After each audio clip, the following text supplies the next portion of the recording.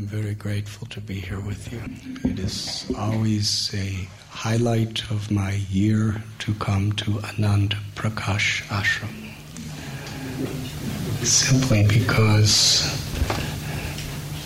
Sriman Param Puja Vishwaketu Ji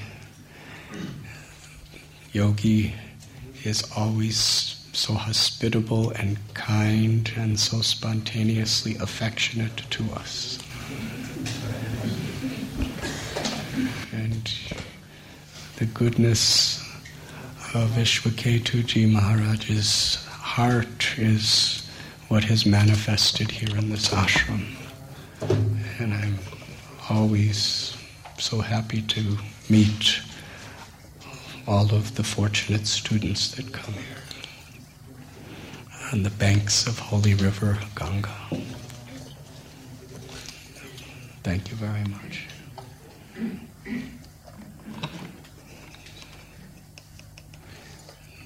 Anand Prakash means the divine revelation of ecstatic happiness.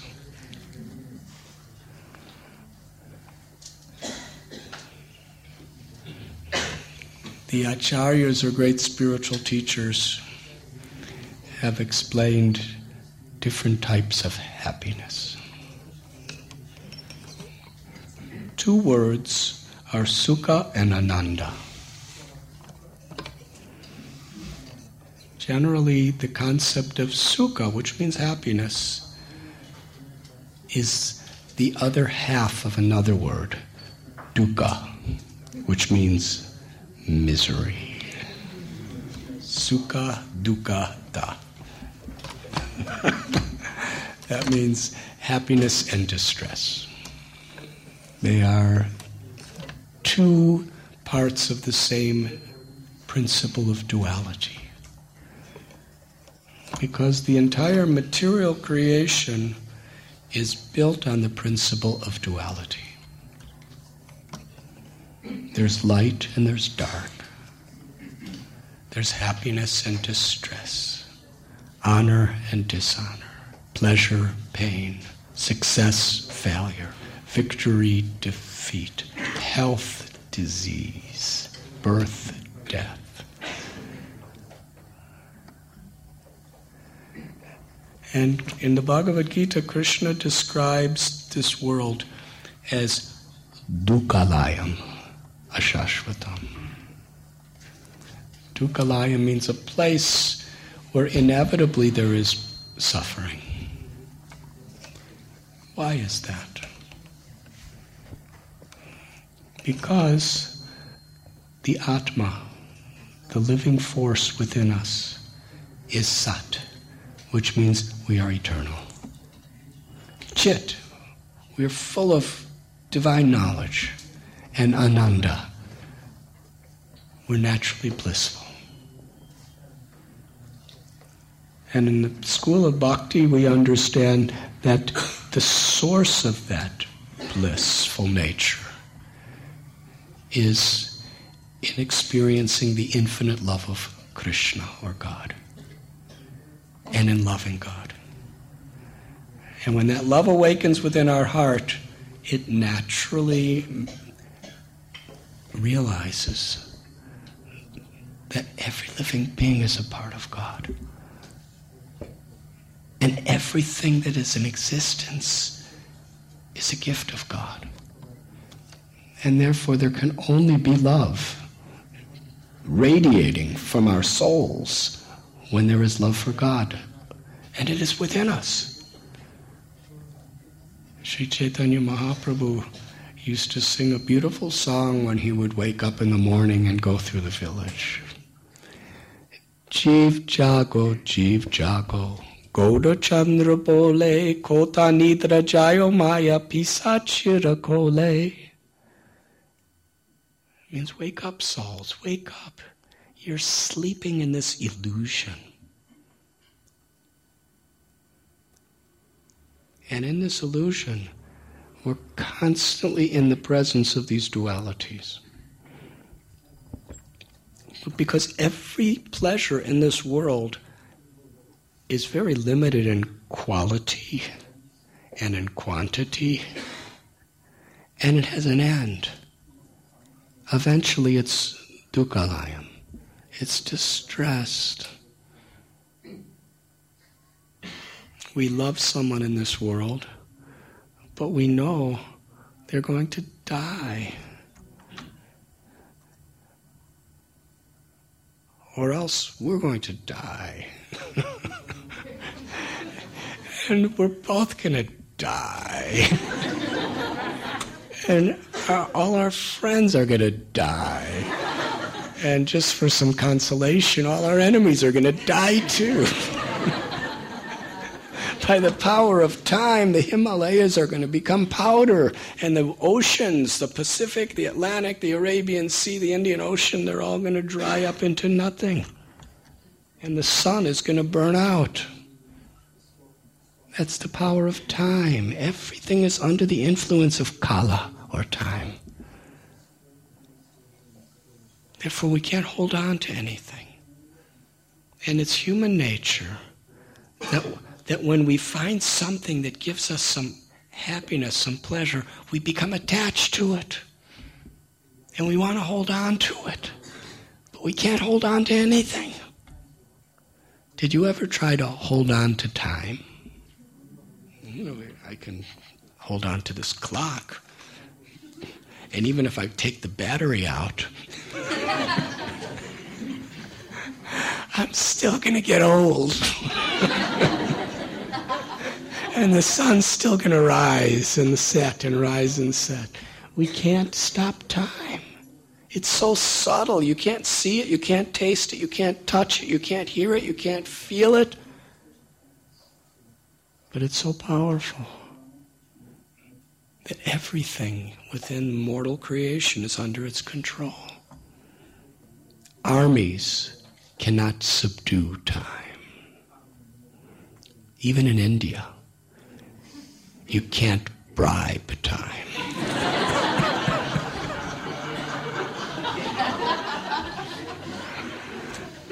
It's about the only thing in India you can't bribe.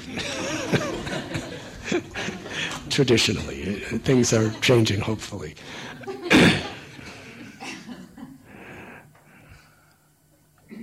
Even the greatest scientists, even the greatest scholars, they cannot stop time for even a moment.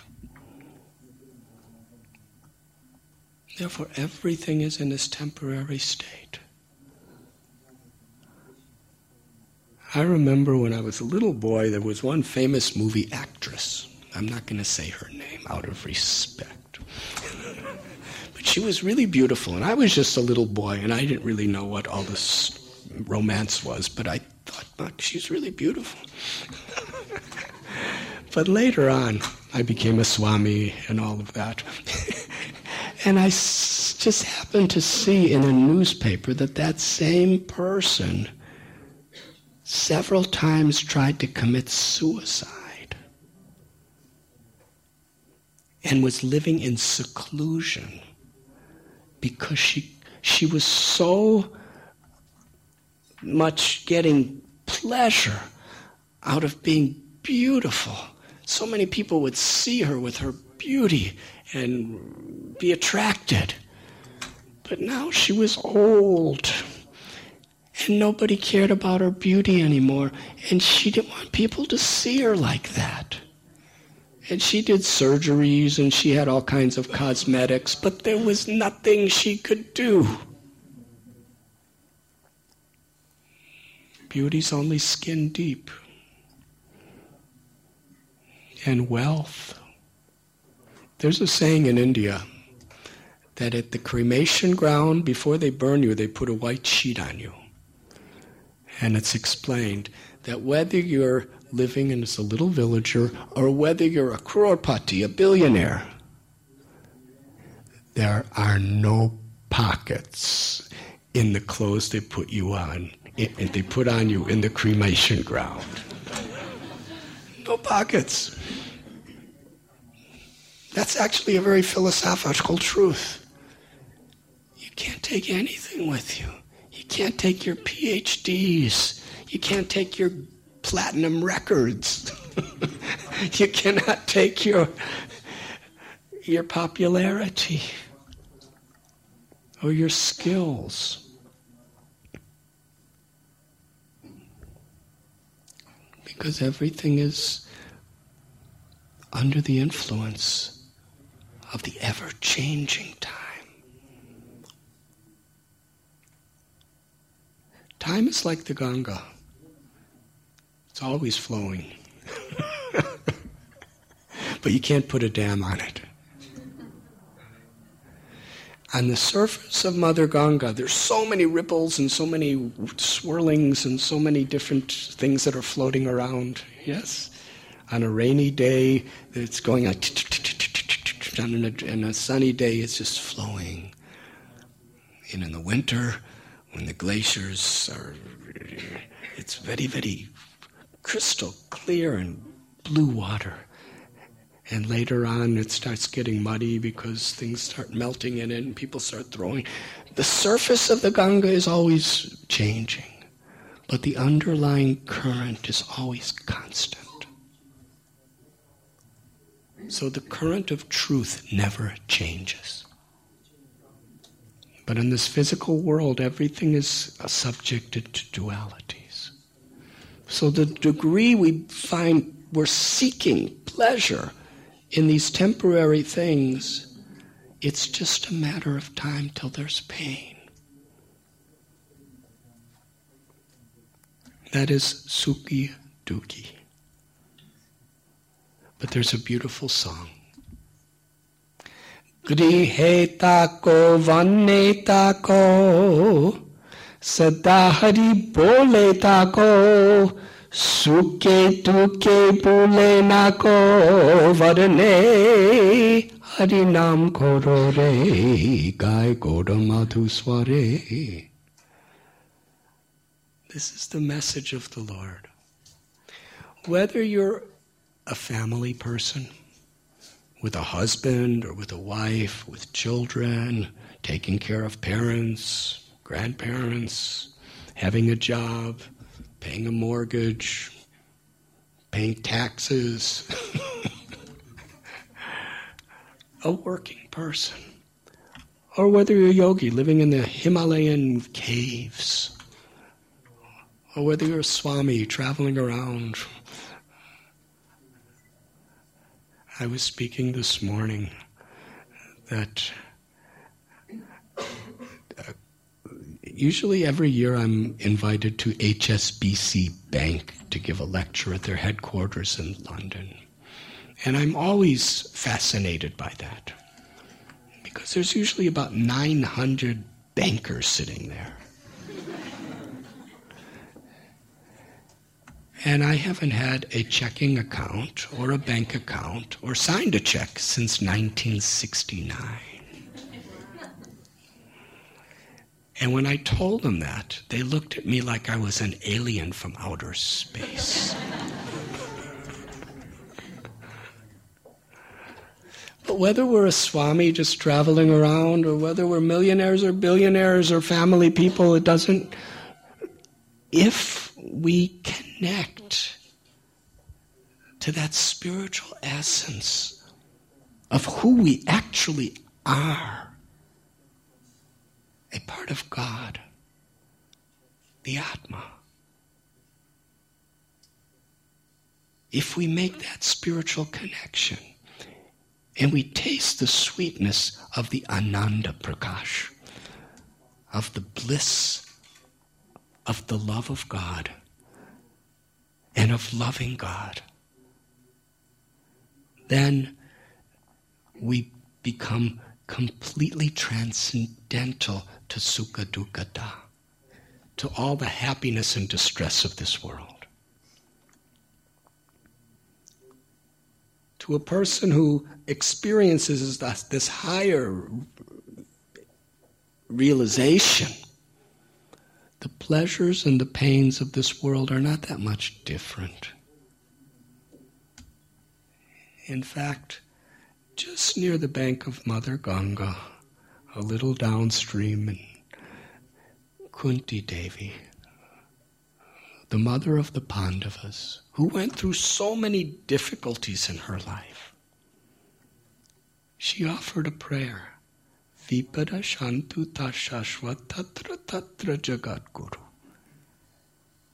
She said, Krishna, let challenges, calamities, and difficulties come again and again. Because in those challenges, I have no one else to turn to except you. The pleasures of this world can sometimes make us very complacent and distracted. And the pains could do that too. So rather than being attached to pleasure or pain, in this wonderful opportunity we have, we could become attached to Ananda Prakash, to the revelation of ecstasy, of love. And Bhaktivinoda Thakur explains this chanting of God's names, this kirtan, Harinam Korore, actually tunes us into that Ananda, to the ecstasy, to the love of the soul. Krishna means all attractive. When we become attracted to the all attractive, then our love awakens. And the natural expression of that yoga, when we actually reconnect to ourselves, is our greatest, most meaningful purpose in life, is to be instruments of compassion, to be instruments of grace, to help uplift other people. That should be the real joy of life. Unfortunately, in this world, because people are so much asleep to their true nature, they're thinking by acquiring more and more things, or by getting more power, more fame, by somehow or other feeding our ego to think I'm superior to others, and proving it, and in the process usually causing so much pain, we think that's going to make us happy.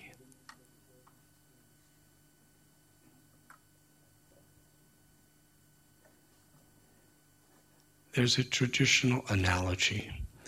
That type of happiness is like if you come to the Ganga, there used to be a way that the government would punish people. They would take them by the hair and bring them to the river and push their head down and keep it down underwater.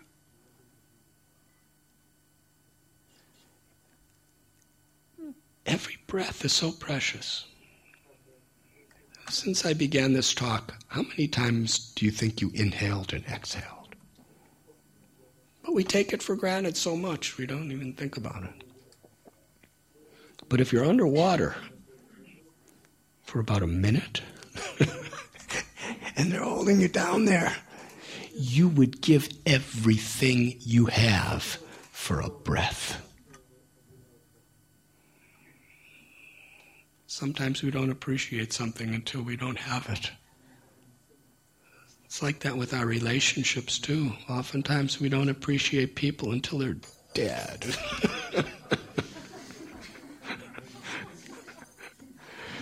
Oh, I should have done this and I should have done that. What to speak of breathing? There's a famous saying that youth is wasted on the young. When we're young and we can get so much done and we have so much energy, usually we waste it because we don't understand the value of it. And then when we're old and it's too late, we think, if only I was young again, I would do this and that. So this person's under the water. And he's really, really just struggling, and then they put his head up. And do you know how good that feels when you breathe. And you get to take a few breaths and then put underwater again. So sukha dukkha, happiness and distress. There's the pleasure of breathing and the stress of being put underwater. There's something more in life than that. There's the atato brahma jigyasa. There's the opportunity for ananda, for real happiness. And when we connect to that real happiness within ourselves, we have something really wonderful and valuable to share with the world. And that's what yoga really is meant for. Yoga means to reconnect, to harmonize our body, our mind, with the true self, the soul. And then to harmonize the soul with the supreme soul, or the will of God. And when that harmony is made for ourselves, then we naturally live in harmony with our environment, with nature. Because we see its connection to ourself. We see everything as God's grace, and we reciprocate. And we live in a spirit of seva, a spirit of compassion. The science of yoga is meant to bring us to that awakening. And then we have something so beautiful, so wonderful to give. There was, how many of you have read or heard the story of Mahabharata? Please raise your hands. Well, I'm going to just tell a little story. The Pandavas were the rightful kings, Yudhisthira, the sons of Kunti. And their cousin brother, Duryodhana, he was so envious of them. He wanted the kingdom for himself. And everyone loved the Pandavas. And no one liked him so much. Because he was such an envious person. He was always plotting and scheming and somehow or other. And his idea is by putting them down, he'll put himself up. But the more he put them down, the more people didn't like him. And they couldn't tolerate that people liked them instead of him.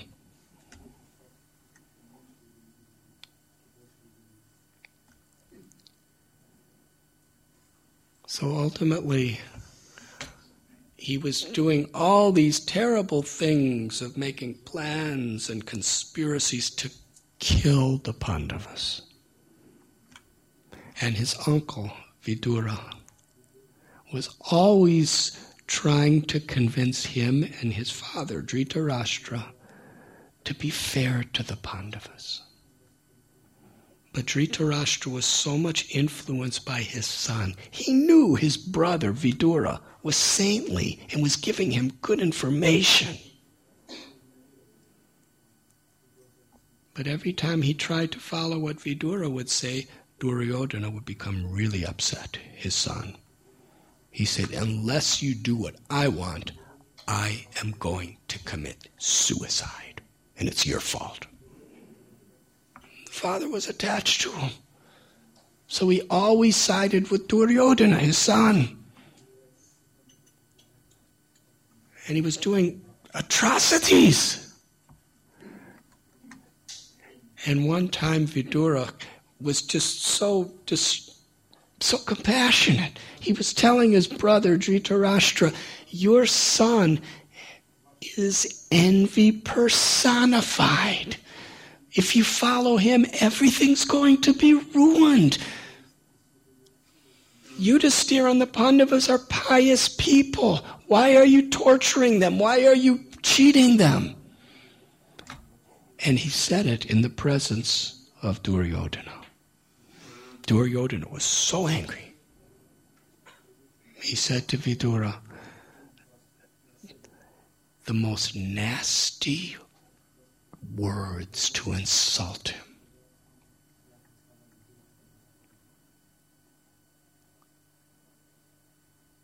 I'm not going to go into details because it will take a really long time. But Duryodhana started insulting Vidura's mother for the caste that she was born in. He called her a kept maidservant, and you are the son of such a woman. And this is his own nephew speaking. It describes in the Bhagavad Purana that Duryodhana was insulting Vidura so terribly that his words were like the sharpest, fiery arrows that were going right into Vidura's heart. And when your own relatives speak that way, in public. And then Duryodhana said that I exile you from this kingdom. You leave this town, and I will not allow you to bring anything with you except the breath you breathe. And Duryodhana, because his father was the king, he was meant to give the kingdom to Yudhisthira, but he was keeping it for his own son. He had all the military. So literally, Vidura, who had a wife and had a home and had a family, he just had to immediately leave and take nothing with him.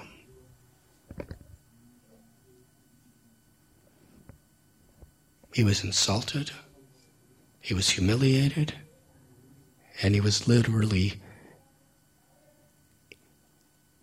impoverished. But as he was leaving, there was sadness in his heart for his brother because he was being so misled. And the biggest sadness, even though Vidura was the most loving, supportive brother anybody could ever be, Dhritarashtra, his brother, didn't say a word to defend him. He let his son go on insulting him and exile his own brother. Vidura left. He was totally betrayed. And all of us know in this world, or many of us, one of the greatest, most traumatic pangs of the heart is when we are betrayed by someone we love and trust.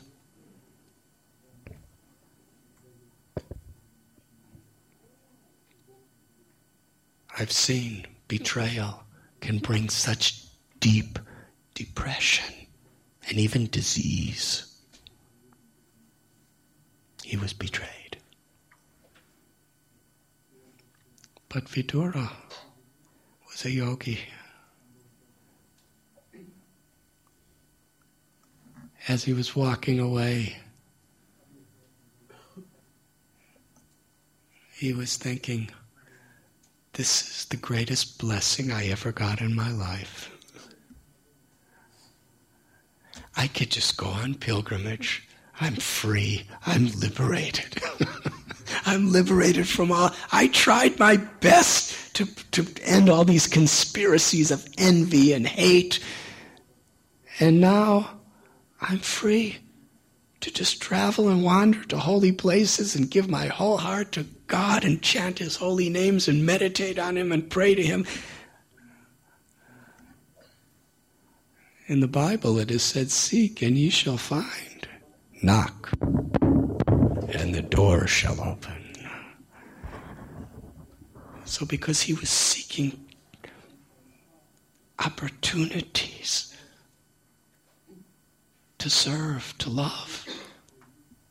He was, even in the most traumatic situation, he understood it's a blessing. True wisdom is to transform apparent curses into wonderful blessings, just by seeing the opportunity we have in that situation. And unfortunate consciousness is when blessings come and we can't recognize them. Do you know where Vidura went? Here. He came to Haridwar, which is just downstream from Rishikesh. And there he met Maitreya Rishi, a great sage. And even though Vidura was a Mahatma, he was a Paramhamsa, he was really a great personality, the nature of a great personality is they want to humble themselves before other great personalities. The nature of the ego is when we get some status, we don't want anyone to be equal to or better than us. But actually enlightened people, they're always looking for more enlightened people because they want to humble themselves before somebody. Jivera Swarupoy Krishnara Nityadas Gopi Bharatur Padakamalayora Dasa Dasa Dasanudas. So actually Maitreya Rishi was not as advanced as Vidura spiritually, but he was very advanced. And Vidura just wanted to hear from someone. So he came and sat on the bank of the holy river Ganga, just near Rishikesh and Haridwar. And there are chapters and chapters in the great scriptures of their discussion together. And while he was on this pilgrimage for many years, completely transcendentally Ananda, blissful. Kurukshetra happened, Bhagavad Gita was spoken, and Dhritarashtra's all his children were vanquished. He lost everything. And Yudhisthira was coronated as king, which was his rightful position. Do you know what Vidura did? He left his pilgrimage and went all the way back to Hastinapur because he knew that his brother was really in pain. Everything Vidura warned him would happen happened. And Vidura didn't come back and say, "I told you so." He forgave him and said, "It's not too late. You were abusive, you were materialistic, you were envious, you were violent, you were hateful, even before Krishna. But it's not too late. Come with me. I'll show you how to perfect your life and have liberation." And he took Dhritarashtra to a holy place. And Dhritarashtra was liberated. This is yoga. The power of harmonizing our hearts with truth, with Ananda, actually gives us the power to forgive, to enlighten. It is said that as saintly, there's a beautiful verse, Titikshava karunaka surada sarvadehanam, ajata satravasanta sadhava sadhu bhushanam. What are the qualities of a true yogi or sadhu? It's not whether you have long hair or no hair. It's not whether you wear saffron or robes, or even if you have nice suit and tie or evening gown. the true qualities is not just external appearances, it's our character. A true yogi is titiksha. That means a person who is tolerant and forgiving. Titikshava karunaka. Karunaka means merciful.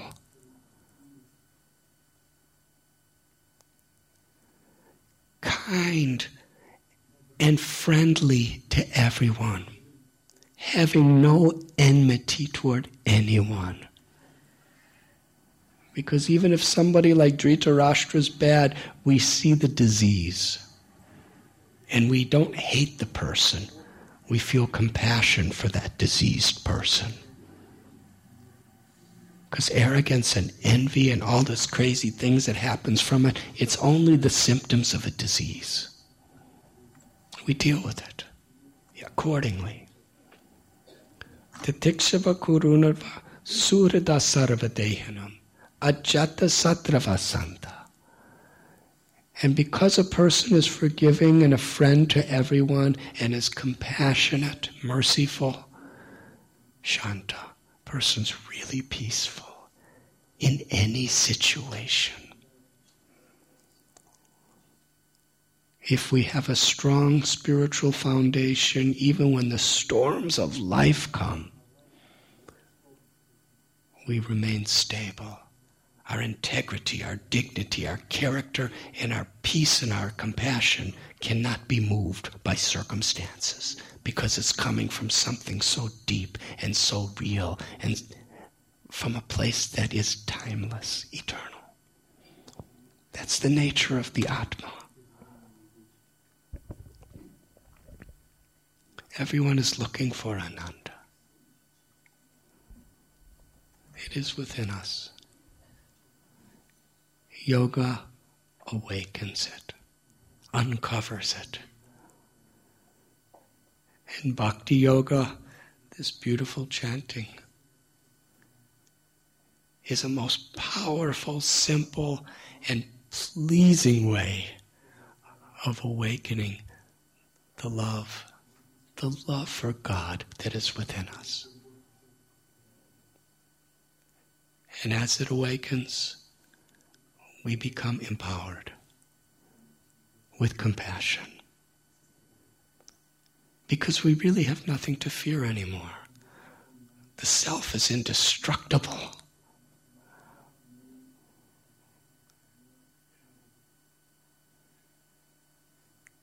Our greatest pain is to see others, our own brothers and sisters, everyone who is forgetful of that.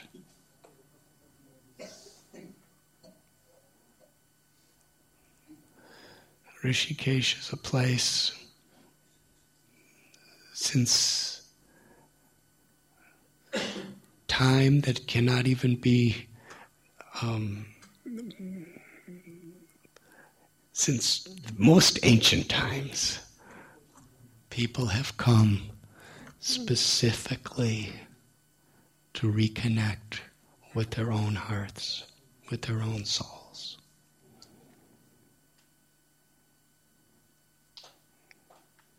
There's an old saying in India